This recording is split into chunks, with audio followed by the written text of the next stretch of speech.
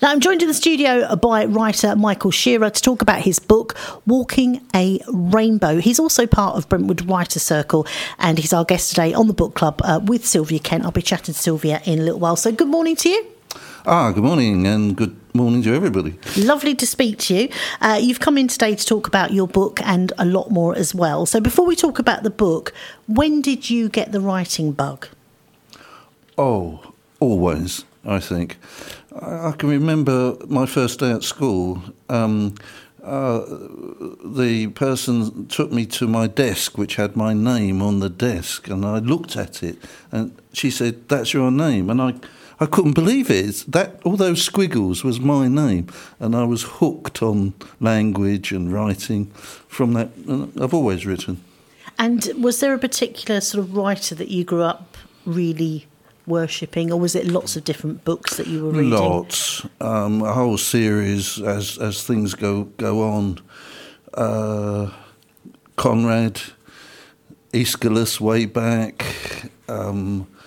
Primarily Blake. I was obsessed by William Blake in my 20s, and so on and so on. There are 10,000 books in my house. Wow. Yeah, I'm addicted. Yeah. What book would you say for you changed your life? Is there one particular book, or is it a series of books? Too many. Yeah. If I had to name one, I can't name one. Give me two. Heart of Darkness, Joseph Conrad, and Oedipus Rex. Sophocles. I was obsessed with that for years. Also, you're a teacher, or are you still a teacher now, or have you retired? No, I'm retired, and I was a lecturer at City and East London College, as it was called then. Changed its name. Yeah. And what did you teach? Oh, initially, would you believe? People back off when I say this in public. Formal logic, no less, exactly. Right, you saw my confused look. Yes. Don't turn off now. And English language, and then later on, they realised I liked doing different things. So English literature, classical civilization, theatre studies, IT, and then I have one little baby in the educational world. There was no A-level in philosophy, so I initiated that, sold it to the exam boards, got it through, and that's my little baby. Oh, wow. A-level philosophy. All down to you. So being a sort of teacher, how did it change over the years? And if you could go back into it now, would you? Teaching? No, I was pretty independent, and I got good results. So various fashions came in, and I'd look at it, see if it was any use for the students, and if it was, I'd incorporate it. And if I didn't like it, I didn't think it would work, I did my best not to do it that way.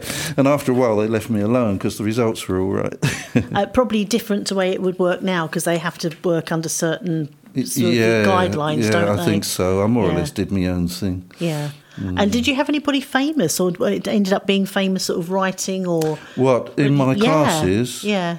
No, I can't remember.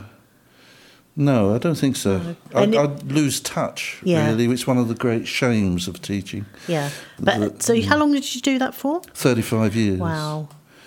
Before that, I had loads of other jobs. Because when I came out of uni, my attitude, which sounds really silly nowadays, was it didn't much matter what you did. I wasn't interested in a career. I was interested in meeting people, talking to them, finding out about them. So I just took up anything that came along.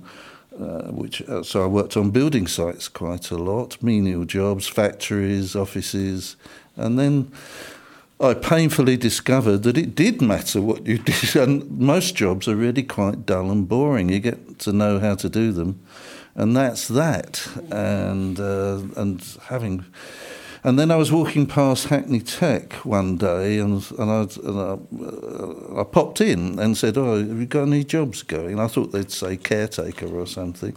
And she said, "Oh, thank God. Have you got any qualifications?" So I told her I had a degree, and she said, "Oh, good, come this way." Apparently there was a sort of sickness thing going round, and she was desperate. So she took me to this class and just left me there. And it turned out to be a class of horologists, would you believe? What's horology? Oh, it sounds like you study horror, but it's all about clocks and watches. Oh, right, okay. So it's really quite interesting. So I just got them to talk to me for an hour. And I got paid for it. And I thought, wow, this is all right. I'll have a go at this. So then I got a job teaching English language to Austrians in Young Women's Association in Croydon, and that went very well. So I thought I went off and got qualified, postgrad thing, and then I looked for a job, and then eventually I got this one and stuck with it all the years. Now, writing. Did you actually start writing short stories before you wrote your book, Walking a Rainbow? Was there other work that you did beforehand? Well, I've always written, as I've said, and it's changed over the years, if that's what you're asking. And stories, poems, articles, published here and there. But I'm very bad at marketing. I don't do it, really, so they don't get around much in that way. This particular book, I carried a notebook. It's a walk across Spain. I carried a notebook in my top shirt pocket and made notes. I wanted to make, so I was sort of going to write, I knew, all the way along. So everything in the book is true and detailed. People say that it seems very real. It's like being there, which is what I was trying for. Yeah. And in the evenings, I carried a sort of duplicate book and wrote that up into a diary. And then once I got home, I thought that I ignored it for a long while, and then thought, yeah, I've got to write. The pressure, like a duty, was the thing. This has got to be done, and you're not doing it. So eventually I got it all together. So give us an outline of the book. As you said, it's your travels, isn't it, with your son? Yes, it is. It's about walking the Camino de Santiago, which is there's lots of different routes, but the main one is the French route, as it's known. And we began in southwest France, Saint-Jean-Pied-de-Port, over the Pyrenees. That's the first day, over the bloody mountains, and then due west, and all the way across northern Spain to Santiago. Except when we got to Santiago, we realised that wasn't really the finishing point. So it's the story of us doing that, me and my son. So people tend to think it's just, oh, this happened and then that happened, and a great deal happened in that regard. We met lots of interesting people, real weirdos, many of them, and so on. So it's the story of that and all the people we met and so on. And we had a whale of a time, and it was really funny. And it's full of what happened, which had us literally falling over with laughter a fair time. And people say, "Oh, it's such an enjoyable book because of that." So there's all that. It's the story of what happened. And also how it wasn't that recent. It was quite a while ago, and it wasn't. Now it's quite fashionable to do these things, as you were saying off air. Yes. So when did it take place, and how old was your son? That's a good question. It was 1983 originally, and I met two people who on the 500 miles across, two people who spoke English as their natural language. One young woman from Bury St Edmunds, and an American who taught Spanish at Kentucky University, and that was it. Everybody else, and it was very rough. That was one of turned out the great attractions, because you live. It was you were living. You found out what was basically most important. Not all the luxuries that you had at home. You lost all those. You walked out in the morning. You had no idea where you'd be at the end of that day, and you had to find somewhere to live and to sleep. And we slept in. There are a few refugios, in which you can stay. We knocked on the doors of monasteries and convents and said, we're pilgrims. And they would usually let you in one way or another.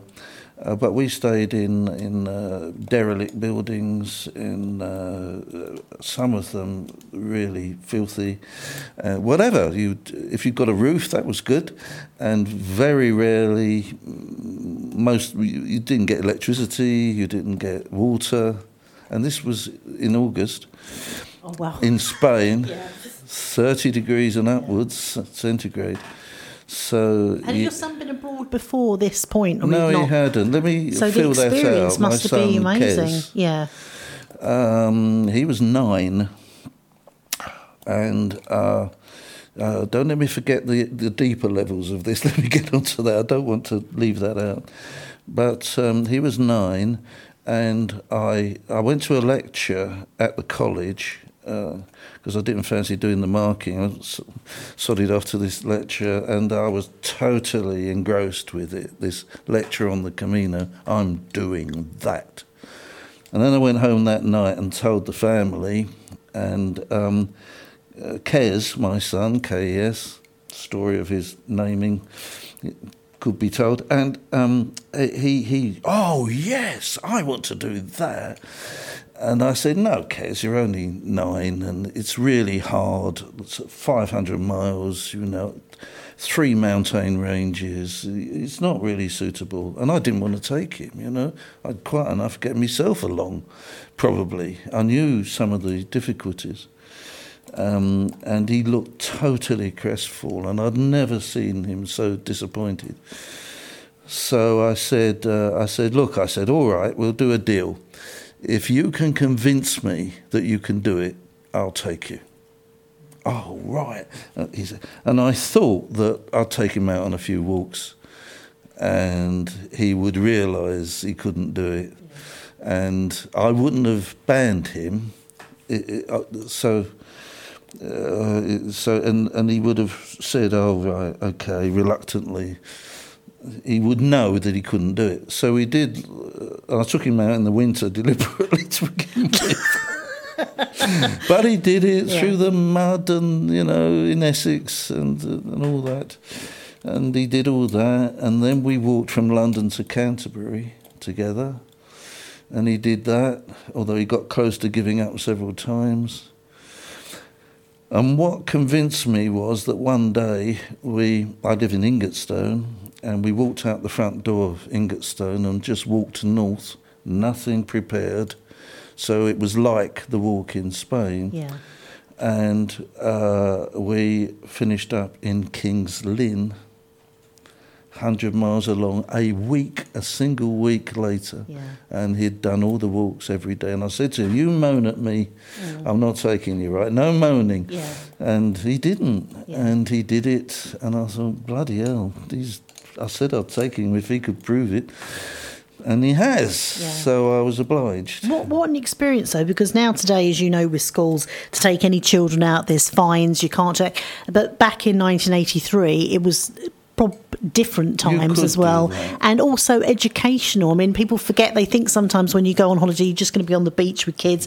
A lot of the time you're taking them out to see things at an age where their brains really retain everything. That's right. They're interested in so much. It's a shame. Right. It's a shame. And he's a tough guy. It toughened him up.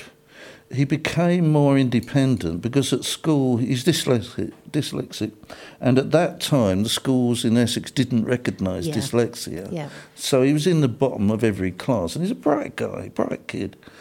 But he learnt so much, and he became even more robust than he was before, changed his life. And there's a really good story about that, in that maybe I'll get onto this a bit. I'm going to shift, if you don't mind, into the sort of deeper thing about the book. Yep. And if you remind me, get on to Kes and his big experience and how it's changed him and is centrally part of his life now, which is that I didn't know why I was doing it, I just knew I had to, and found out as I went along. And this is the other part of the book, not just, this happened and that happened, and it was a lot of fun, and the rest of it, but the changes that happened through the process. And one big change, there were several, one big change was the act of coming out of your ordinary everyday life. Here I am, I'm a lecturer, I'm a teacher, and I've got a family, and I've got friends, and I'm living in a particular place with a particular background culture, and then suddenly I'm not in any of those things. And as you walk along, you're walking all day, every day, and it's not all, look at that mountain over there or something. A lot of it is pretty dull. And stuff comes up, and one of the things that came up very clearly is that these various ways of living that I was in and identified with were roles. I was playing the role of a lecturer. I was playing the role of a certain sort of husband and all the rest of it. And what came clear is, in this different context, is there was something false about these roles I was playing. That wasn't really me. I just learnt to do them because you have to get on in any group. Yeah. And so I'm walking along. What is the real me then? Wow. And you've got loads of time, no hurry, no appointments, to allow thoughts to arise. And who am I was the big one, separate from all these roles I'm playing. Yeah. And that 500 miles to work that one out.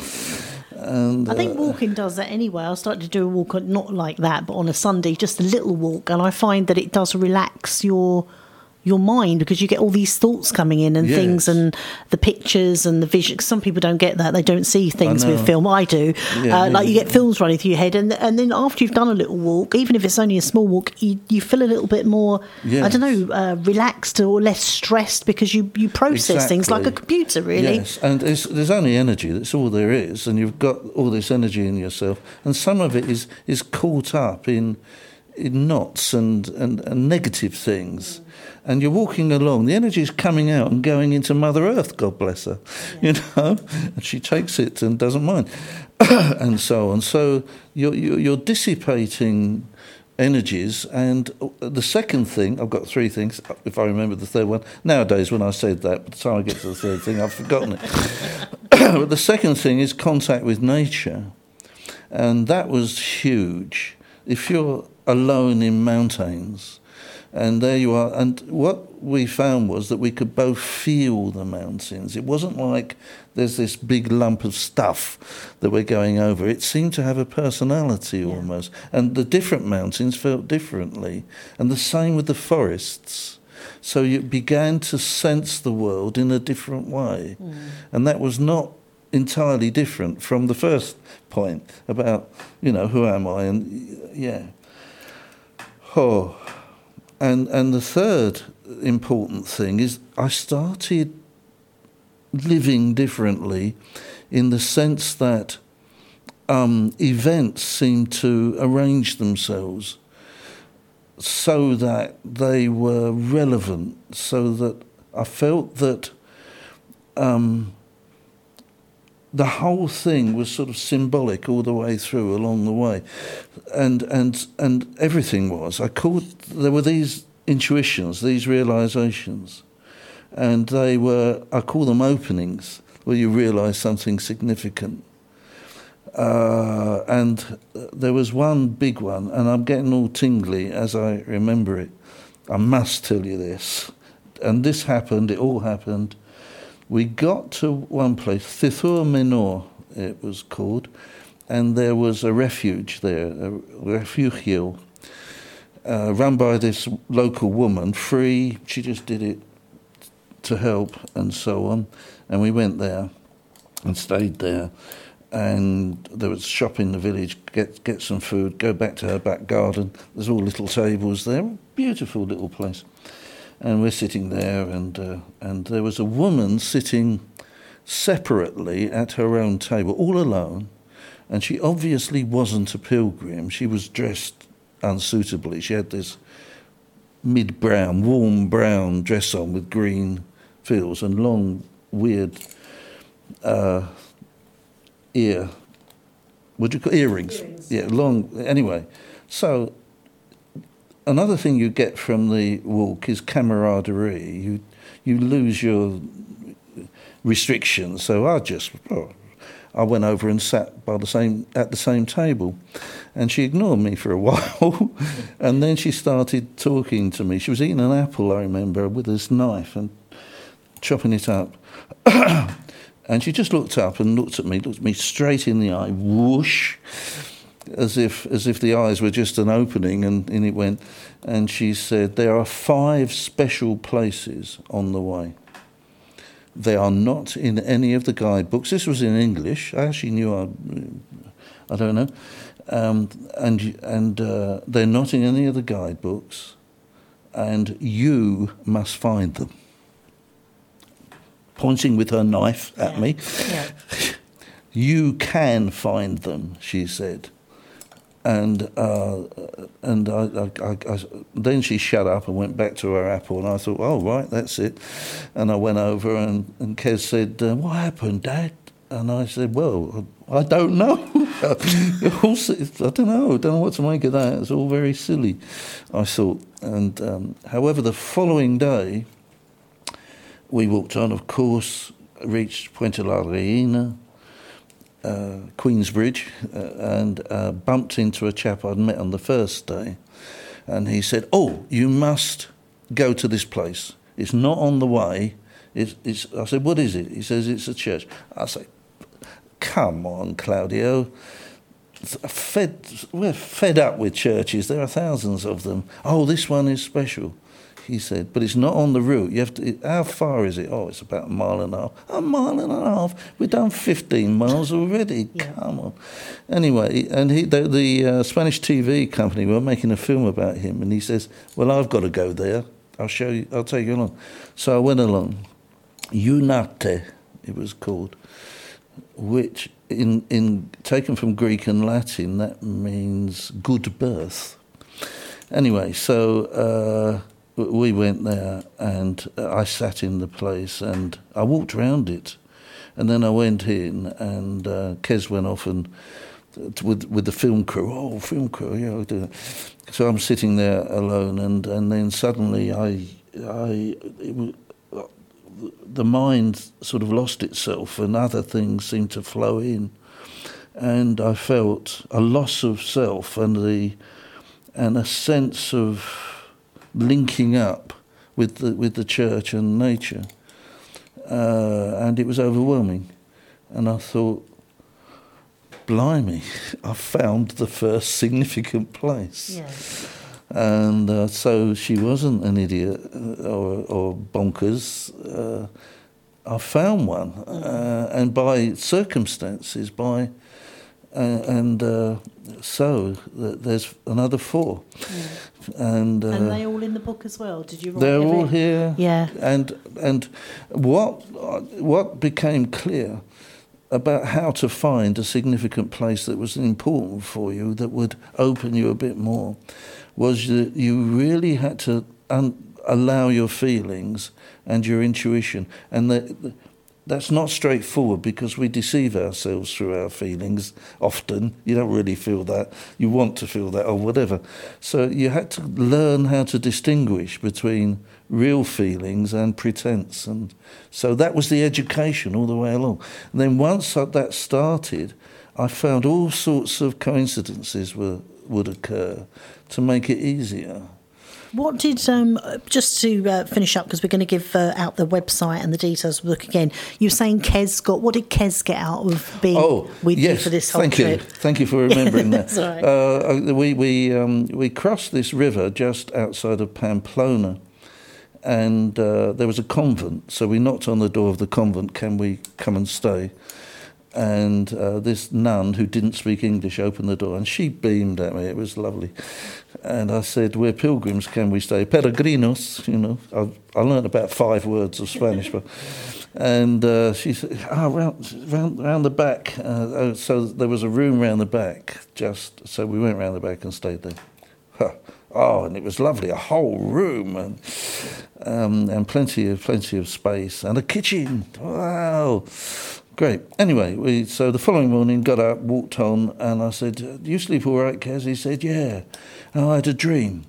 I said, "What did you dream?" He said, "Well, I dreamt I gave birth to a black baby." Right. Okay, you say that to a teacher, you're asking for trouble, really. So I started talking to him about opposites and trying to bring them together, and I said, "You're male and you give birth. That's opposites coming together. You're white, the baby is black. I think it's about the need to harmonise opposites." This, and then I started talking about the Taoist symbol. The circle with the wavy line down the middle, black one side, white the other, and yet they're sort of balanced. And I was talking about that and explaining it, saying, and he'd never heard of that. Oh, he said, "Oh, you mean like that one over there?" I said, "What?" So I turned around, and there was this Taoist symbol painted on a wall with each side of it. So the dark side was all sort of dark and scary, and the light side was all wonderful and enlightenment, and 30 feet long, elaborately painted on the wall. He has the dream. I talk about the Taoist. I hadn't seen it. I had talked about the Taoist symbol, and there it bloody well is behind me. We got things like that, and they're all in the book frequently. Yeah, and afterwards he was really moved by that, and he would bring it up later on, and we talked a lot, sitting by the path, And he stopped being a bloody nuisance where I'm looking after a child. He became, eventually, and this is a bit hard to accept, he became a 9-year-old mate after a while. And when I was ill, he looked after me. And when he was ill, I looked after him. And so it was. And he's just writing at this moment a book. He teaches bushcraft to kids who have been chucked out of school. Helping, the whole Camino bit is operative there. Pardon me. And this book that he's working on now, and I think he's just sort of editing it, is called Taoism and the Art of Bushcraft. So all those years ago has worked through him. Yep. There he is helping people. It's nature, and his big thing is Taoism. And it was that moment that went deep in him and is out and an important part of his life now. Well, we'll have to get him in as well next year, hopefully 2024. Now, if you want to find out more about Michael Shearer, he is part of Brentwood Writer Circle as well, so you might be able to meet him at one of the meetings that they have there. Get along if you're interested in ever putting a book together. Walking a Rainbow, you can find on the website, all the W's, walkingarainbow.co.uk, and you'll be able to find out loads more about Michael as well and get yourself a copy of the book. And it's available on Amazon. And Amazon as well. That's a good one. Just, Amazon's really easy. And you get the Kindle version. Yeah, well, we said about Kindle. We like books, don't we? Books are proper things. Yes, where you actually like reading. I could talk to you for ages. It's been lovely to have you in the studio. I've got Sylvia waiting in the next couple of minutes. So thank you very much and have a lovely Christmas and a Happy New Year. Thank you. Fantastic. It's been lovely. What a great adventure. Great adventure. We did it again the following year. Oh, brilliant. I've walked the Camino 9 times. Wow. Oh, wow. That's Not amazing. anymore. No. Well, at least you've done it. What a great life.